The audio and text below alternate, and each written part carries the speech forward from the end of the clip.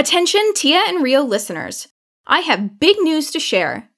This episode will be the last to feature Julie McCormick as Tia. It's a bittersweet announcement as Julie has done an amazing job bringing Tia to life, but as you all know, life happens and Julie can no longer continue with the podcast. However, it's with deep gratitude and excitement that I inform you all that Hugh Philpott will be taking on the role of Tia. Hugh is an incredibly talented performer, most recently featured in the latest publication of the American Association of Community Theater New Play Fest Winning Plays, Volume 5 of 2022. Hugh played the lead role in MLM is for Murder, or Your Side Hustle is Killing Us, by John Bavosa. Thank you, Hugh. We can't wait for you all to hear them. Trigger warning. This podcast may contain themes of suicide, violence, and drug use.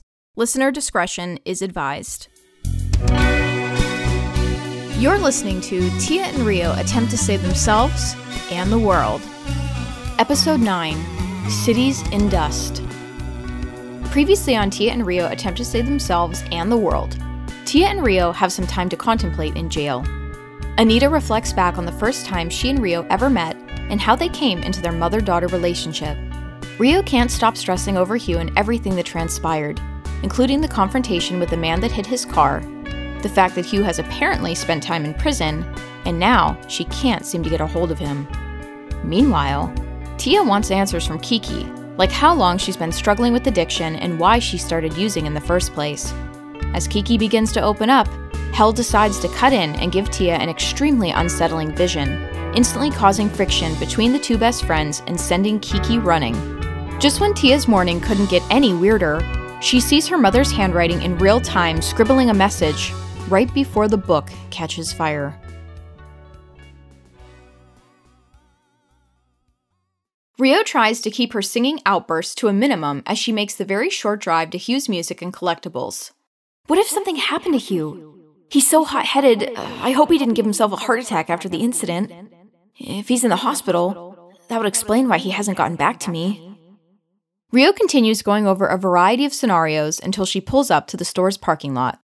She walks around to the front entrance and finds her coworker, the always cheery and hilarious Steve, working the register. Hey Rio, how's it going? Aren't you off today? Steve asks her between his larger-than-life smile. Steve reminds most people of what a cartoon character would act and look like in real life. He's totally bald, his head shiny to the point where it looks like he waxes it with some kind of gloss. His demeanor, as well as his eyes, remain friendly and calm, even when he's had to deal with the worst of humanity. Customer service jobs can truly test a person's patience and tolerance. When Hugh starts ranting or gets into an argument with someone about the jukebox and how it's not for sale, Steve can ease his way into the argument and diffuse the heat with a quick joke or a sincere pat on the back. His smile is contagious, and it's the most noticeable thing about him. His naturally dark tan skin only further illuminates the pearly white teeth he never hesitates to flash, his kindness a beacon of light to an often dark world. Hey Steve, it's great to see you. It seems like it's been forever since we worked a shift together. Don't I know it? It almost doesn't feel like work if I don't hear you blasting your 80s tunes. I mean, since I'm here. Rio makes a beeline for the jukebox, and within several seconds, Susie and the Banshees is playing in full surround sound. Rio glances over and sees Hugh's office door is closed. Is Hugh here? Rio hollers across the store to Steve. Now there it is. Believe it or not, he called off today. That's why I'm here. Technically, Darren and I were both supposed to work today since it's a bigger inventory day, but as usual, Darren is a no-call, no-show. Rio finishes for him. The two exchange a smirk before Rio follows up with, Is Hugh all right? I mean, as far as you know? He sounded all right. He was his usual brutish self, so he seemed normal to me. I am surprised he called off, though. That man is married to work. Rio nods and she fidgets with Anita's car keys. Well, I gotta get going. I really need to talk to Hugh, but it was great seeing you, Steve. We need to work together more often. I agree. And you always seem to put Hugh in a good mood. which definitely helps around here. Thanks. That's sweet of you to say. Rio is about to go out the door when Steve stops her. Hey, I almost forgot. There was a message with your name on it. Looks like someone slid it under the door. Steve hands her a small envelope that reads, Rio. He must see the look of dread on her face, because he then says, Is everything okay? Rio, is someone bothering you, like a customer or something? Rio notices her name is written in red Sharpie, the exact same red she found on her Simon Le Bon poster. Something like that. She mutters, barely audible. She quickly looks up at Steve and forces a small grin. No need to worry, though. It's all good. Thank you for giving me this. I hope today is uneventful for you. Hey, you just enjoy your day off. Rio exits the store and gives Steve a cordial wave as she heads back to the car. Her hands shaky, she carefully opens the envelope, terrified of what may be inside. She slowly pulls the letter out of the envelope to discover it's a blank sheet of printer paper, and it has one word written on it in red Sharpie. In all capital letters, it reads, Soon. Rio's fear doesn't completely diminish, but she suddenly feels angry. She's got enough on her mind right now, and she's in no mood for bullshit. She crumples the note up and tosses it out the window, then feels guilty about littering, so she gets out of the car, picks up the paper, and walks over to a garbage bin not far from Hugh's store. She then drives off, heading to Hugh's house.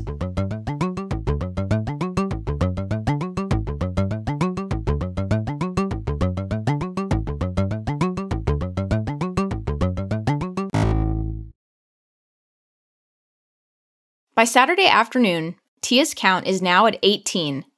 18 being the number of times Tia has tried to either call or message Kiki. She's still reeling from the strange waking Hell Beach nightmare, still regretful of how the big talk went for Kiki, and she certainly can't seem to get the imagery of her mother's handwriting jotting down a message right before her eyes. What's worse is that she has a shift at the laundromat tomorrow, and having to go to work is typically a welcome distraction, hence her near-daily library trips. But with how everything's been going, she doesn't know how much more patience she can possibly muster. Tia tries to call Kiki one more time. When it goes to voicemail, Tia says, Hey, Kiki, please, where are you? I'm so sorry about what happened this morning. I can explain everything, but please come home. There's something I have to tell you, and honestly, I don't even know how to say it or describe it. But I promise you, my reaction had nothing to do with you or what you told me. You're my best friend. I will always support you. Kiki, I'm worried about you. Tia hangs up, then lets out a heavy sigh. Where would she have gone? Tia starts imagining the worst, like her best friend overdosing or something awful happening to her if she's high and not someplace safe. I have to find her.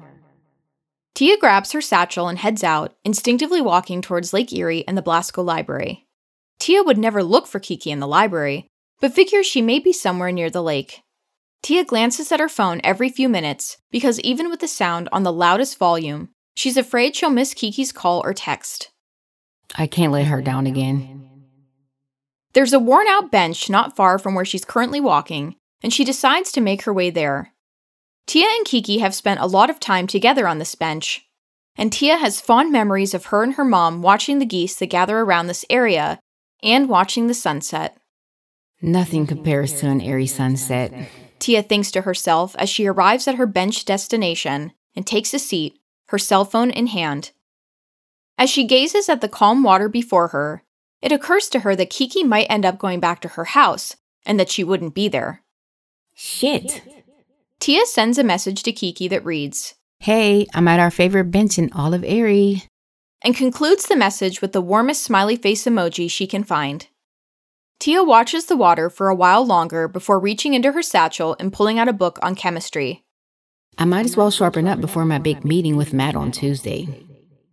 Tia does what Tia does best. She studies and reads, occasionally taking notes or jotting down questions in one of her notebooks she always carries on her. She's trying her damnedest not to dwell on where Kiki may be, or the fact that her dead mother may have tried to contact her and that it seems like hell or something evil decided to get in the way. Or maybe it wasn't my mother at all. Maybe it's just whatever the fuck's going on. Messing with me? and getting in my head. Between her inner reflections and all the advanced chemistry she's trying to teach herself, Tia loses daylight fast. She checks her phone.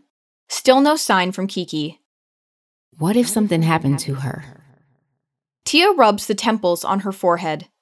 No. Stop thinking the worst. She's just upset and needs some time and space. I can respect that. Holy shit. Is it already 6? Tia gathers her notebooks and the chemistry books she's been studying up on and packs them all away in her satchel. She decides to take a few deep breaths, becoming better at remaining in the present and enjoying the beautiful lake right in front of her. Her eyes catch something peculiar, several feet away. Tia inches closer to this very out-of-place thing? That's the only word that comes to mind. As she gets within 2 feet of it, she can feel her heartbeat quicken.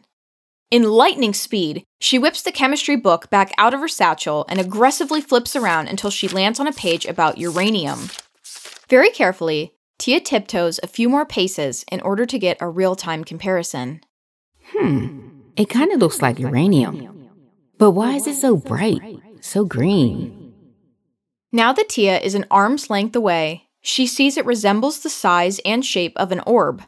An orb that looks like it could glow in the dark. An orb with a radioactive green appearance. Tia digs around in her satchel once more and pulls out a very old and badly beaten lunch pail.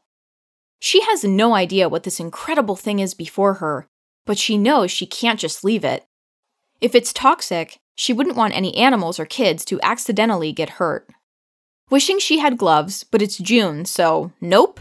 And knowing she's taking an insane risk, Tia puts her hands under her shirt so her bare skin will not touch whatever this is, and proceeds to scoop it up and plop it into the lunch pail.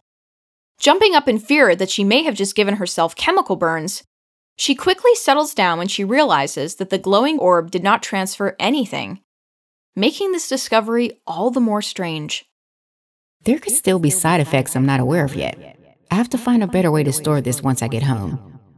Tia's walk back to her house is a very slow and deliberate one, seeing as she's horrified of dropping this orb, and she doesn't want to place it in her satchel with her library books and notebooks. Just because it didn't transfer once doesn't mean it won't. When she's almost home, she realizes this would be a perfect specimen to show Matt when they meet up on Tuesday.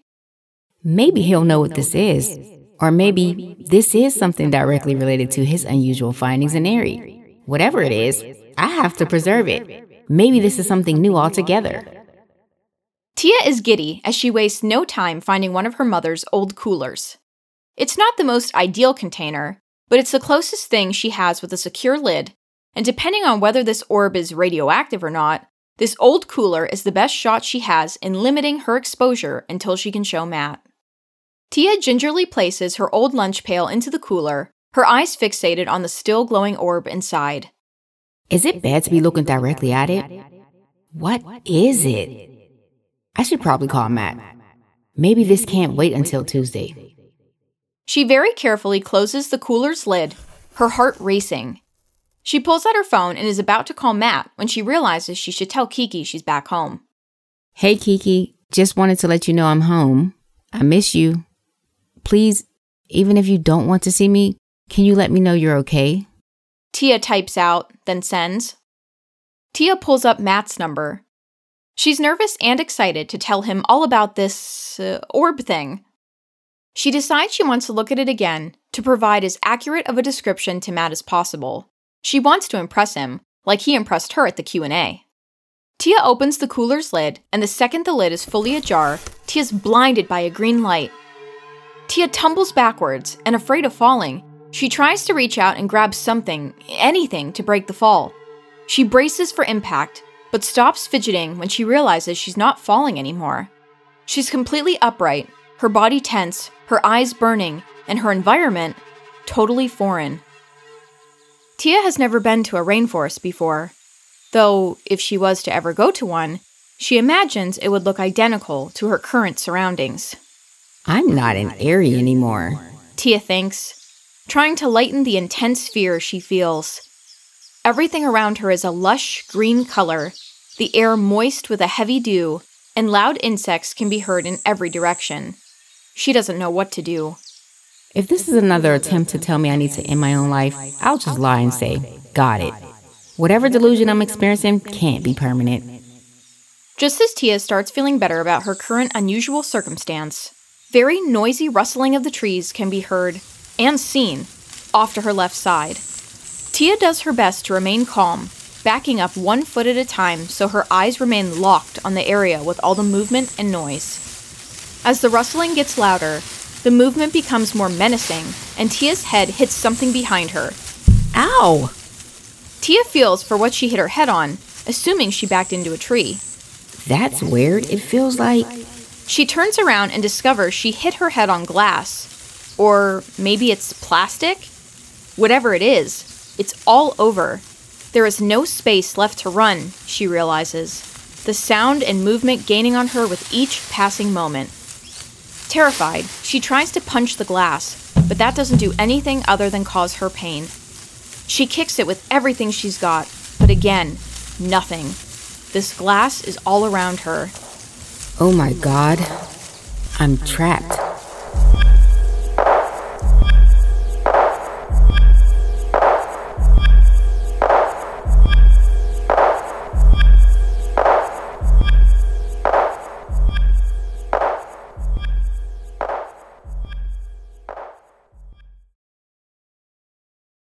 As Rio pulls into Hugh's driveway, she notices his car is gone. He probably had to get it repaired, she thinks, the number of songs practically unbearable as they flood her mind and nearly escape her lips.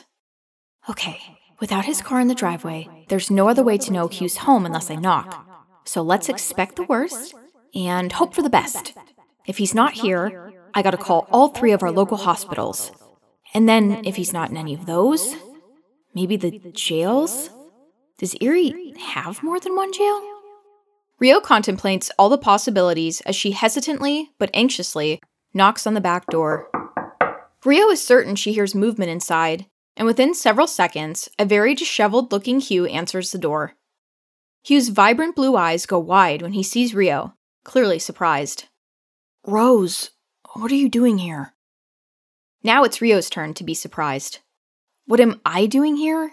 Hugh, I've been calling and leaving you messages. You haven't responded. I was worried something happened. You said you'd meet me at jail, or the jail. I really don't know, but you never came, and I've been trying to contact you. Rio's expression softens when she really gets a good look at him. His usual dreamy blue eyes are rather bloodshot and pink. His midnight shadow that he typically rocks to perfection is overgrown and straggly, his grays more prominent now than Rio has ever noticed before. Even his everyday grimace looks forlorn. Hugh, are you okay? Yeah, I'm fine, Rose. I need to be alone right now. We can talk another time. Hugh shuts the door in Rio's face. Rio feels sorry for Hugh, but at this precise moment, she's pissed. Rio knocks loudly this time, anger and confusion getting the best of her. Hugh, come on! What's going on? Can I please come in? There is silence, so Rio knocks loudly again. I'm not leaving until you let me in. I have nowhere to be, so I can wait all day. Rio hears Hugh quickly unlock the door. He swings it open, stands off to the side to let Rio enter, then slams it shut again once she's inside. What do you want, Rose? Rio shakes her head. What do I want? How about first, I want you to stop having an attitude with me. You said you'd meet me down at the station. You never showed up, and I've been terrified that something bad happened to you since you haven't been answering my calls or texts. Then right before I end up in jail, you tell me that you've been arrested before. I'd love to know what that's all about. I went to the store and you weren't there, so I came here. And even though I'm super pissed about you slamming the door in my face after what almost happened between us, I'm still just happy to see you and know that you're okay. And even if you're not okay, I'm glad you're alive. Rio rushes towards Hugh and gives him an affectionate hug. He definitely didn't see it coming, and for a brief moment he tries to step away, but he quickly returns the embrace. Rio holds him tight. She can detect a heavy body odor coming from him, but it doesn't bother her in the least. His scent makes her worried for him, and she wonders what's been going on. But against his body, she finds a kind of peace she can't describe in words. This peace she feels is quickly broken, though, when she feels Hugh shake. She continues to hold on to him, his embrace on her tightening, as she realizes he's crying. Still clutched together, Rio doesn't say anything.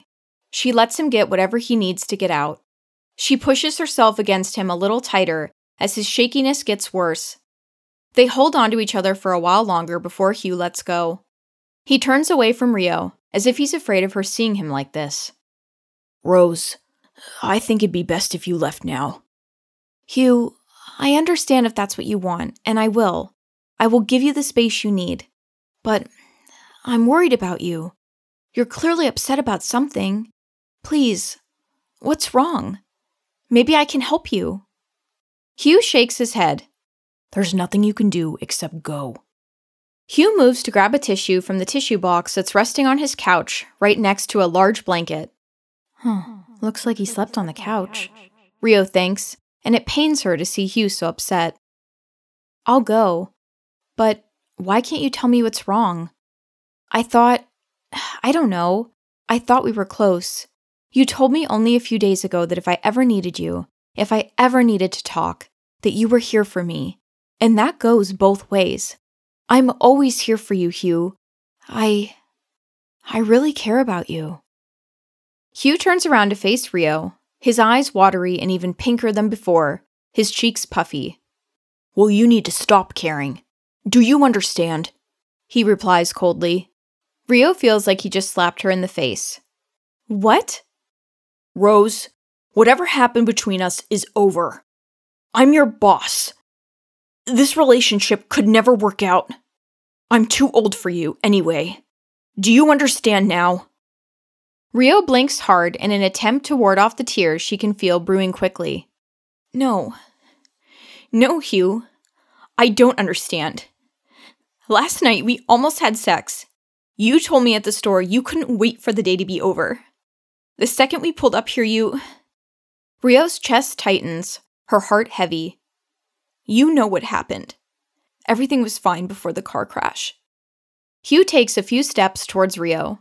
He tries to maintain his composure, but several tears escape down the sides of his face. No, Rose. Everything was not fine. I'm not the man you think I am. Hugh's blue eyes turn red. His teeth get pointy. His expression serious and his breath heavy. Rio can still see the sadness clear as day.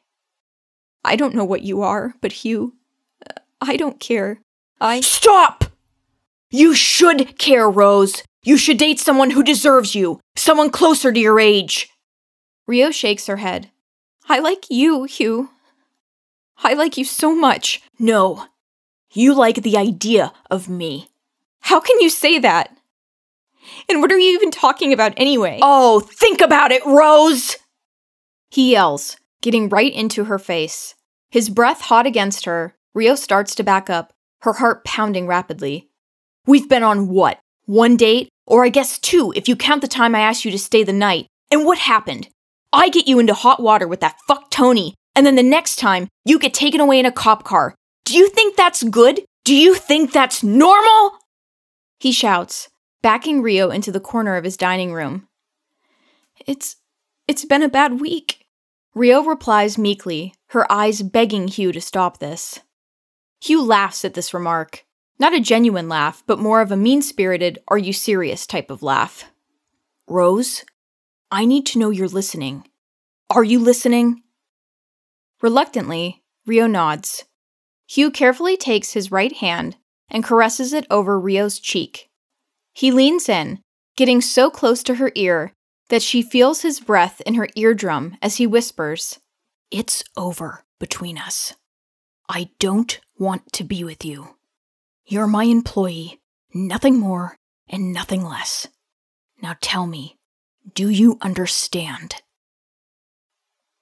Shaking, Rio slowly goes to nod again, but he slams his left hand against the wall next to her, making her cry out, Say it! I understand. The second Hugh moves away from her, Rio falls to the floor, the shock and pain of it all devastating as she bawls uncontrollably. Hugh goes into the kitchen. He picks up a bottle of whiskey that's already half gone, and he takes at least 4 big swigs. His back facing her, he grinds his teeth in agony, fighting back his own tears. As Rio's cries intensify, he chokes down what's left of the whiskey. Slightly slurry, he says, "Trust me, Rose. This is for the best. I'm not good for you." He disappears in the basement for a minute before emerging with another unopened bottle of whiskey. "Let yourself out when you're ready," he says coldly, as he fumbles around his kitchen and struggles to open the bottle. Rio scrambles to get up, needing to get as far away from Hugh as possible. She grabs Anita's keys and slams Hugh's door shut as hard as she can behind her. Bit by bit, she makes her way to Anita's car. Once inside, she starts to scream as the sobs continue to pour out of her.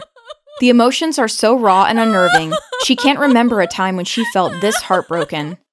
But she didn't want Hugh to know that. She didn't want to give him any more satisfaction than she felt she already did. Rio zooms off to get home, needing so badly to talk to Anita. On the very short ride home, Rio begins to contemplate Hell's offer.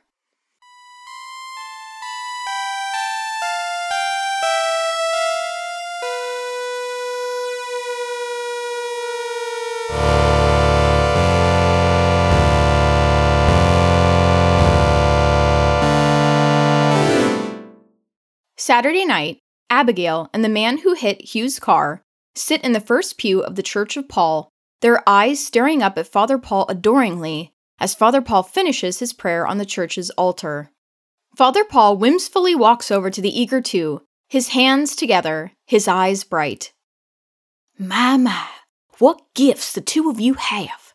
Abigail, Adam, there is no doubt in my mind that you will be rewarded by the Heavenly Father for your commitment to the cause. Thank you, Father, Abigail replies. Adam, the man who Rio and Hugh encountered the night before, also says, Thank you, Father Paul. I will serve you now and forever. A giant grin plastered on his face, Father Paul implores, Please, tell me the stories again. Tell me how the heathens are being punished and judged for their sins. Adam starts to talk. Well, I was trying to... But Abigail immediately talks over him, which makes Adam pout as Father Paul's attention is fully directed at her. In a flash, all the candles lit in the church go out, the lights flicker, and the double doors at the front entrance of the church blast open. Nathaniel storms in, his pupils dilated and his nostrils flaring. His mouth is open, looking as though he's ready to howl, and there is a visible darkness that brings a shadow over the entire inside of the church, the giant cross at the front tilting slightly. Abigail, Adam, and Father Paul all shiver, the church suddenly freezing on this warm summer night. Abigail and Adam stand up to turn and look at who or what is causing all this commotion, and they are both surprised to see the little boy. Father Paul gets on his knees as Nathaniel approaches, and seeing Father Paul do this, Abigail follows suit, then Adam right after her. Nathaniel, praise be! Abigail, Adam, this is the Holy One I've been telling you about. He is our guide in the mission we've been tasked with. He is the reason we are able to band together against the heathens and save the world from their sin. To what do we owe this divine pleasure? Your divine stupidity! Do you idiots realize that Miss Johnson and Miss Smith were both arrested on the same night? Father Paul's expression turns grim, his eyes growing wide in fear. He starts to get up from his kneeling position. Stay right where you are, Nathaniel commands. Father Paul's demeanor shrinks. My God, did we fail you? Have we destroyed our chances to save humanity? Nathaniel stomps right up to where Father Paul is kneeling. Lay out your dominant hand. Father Paul looks up at the child. Now! Nathaniel bellows. Father Paul puts his left hand out. Lay it flat. Father Paul does as he's told. With a big smirk, Nathaniel crunches down on Father Paul's index finger, the sound causing Abigail to jump in surprise and making Adam's stomach churn. Do you have any idea how lucky we are that they did not end up in the same jail together, let alone the same cell? Father Paul's pain is intense. He can't fathom how such a small being can feel like the weight of a 300-pound man on his one finger. We are so fortunate, truly blessed, Father Paul manages to say. Yeah, and you know why that is? Because I had to get involved. I had to do damage control for your reckless behaviors. The shoplifting accusation was well-timed. I give you that. But the swerving to hit a deer story is reprehensible. If I wasn't in a weakened state from having to intervene, I would cast you into the eternal flame! Adam looks down, rocking back and forth. I'm very sorry. I was only trying to make her life miserable by hurting her boss. You know, the one who lacks her and all. Nathaniel smiles. The candles all become lit once more, and the flickering lights cease. Even the air starts to feel warmer. Father Paul, Adam, and Abigail all carefully look up from their kneeling positions to figure out why things are returning to normal. When they see Nathaniel's toothy grin, they feel slightly uneasy, but each one of them forces a big smile to match the current mood. As stupid as your actions have been, the consequences are turning out far better than I could have imagined. Nathaniel steps off of Father Paul's finger.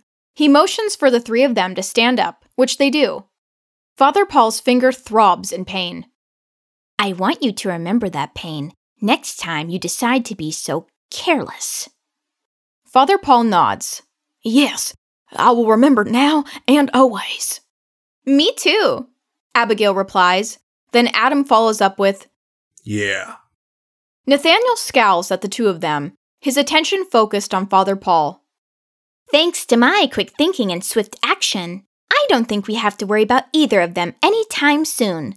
Tatiana is on her own now, with the drug addict running out on her, and our poor little Rose is heartbroken. Far better results than anticipated. You three may be worthy of the mission after all. Father Paul is eager to be in the best of graces. Please, tell us how we can continue to be your soldiers. Let us prove our stupidity will not stand in the way ever again. Nathaniel gives his words a thought before responding. At this present time, focus on Kiki. She's the weakest link, yet the strongest ally Tatiana has. She's out of the picture for right now, but I imagine that won't last. She has nowhere else to go. I also find her annoying. What about Rose's boss, the guy with the anger problem? Nathaniel's beady little eyes light up with glee. Leave Hugh Kirby to me.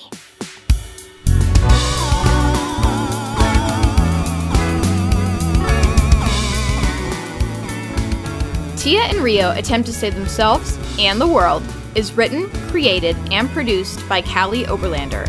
Tia is performed by Julie McCormick. Adam is performed by John S. Quinn Puerta. Rio and all other voices are performed by Callie Oberlander. All sound design, editing, and music are by Eric Brown. My continuity checkers, readers, and biggest supporters are Jules Johnson, Hillary Roback, and Hugh Philpott. And if you've made it this far, please remember that even in the darkest times, there is always hope.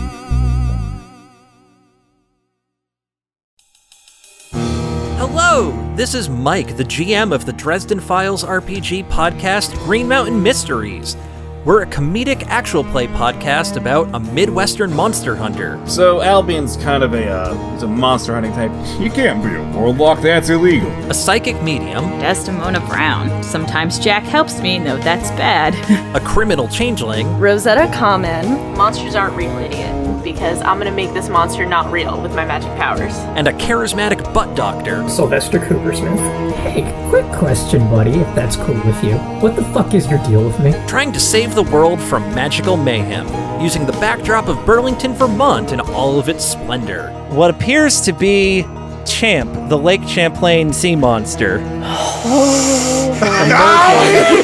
Catch Green Mountain Mysteries every other Wednesday on the Pocket Podcast Network.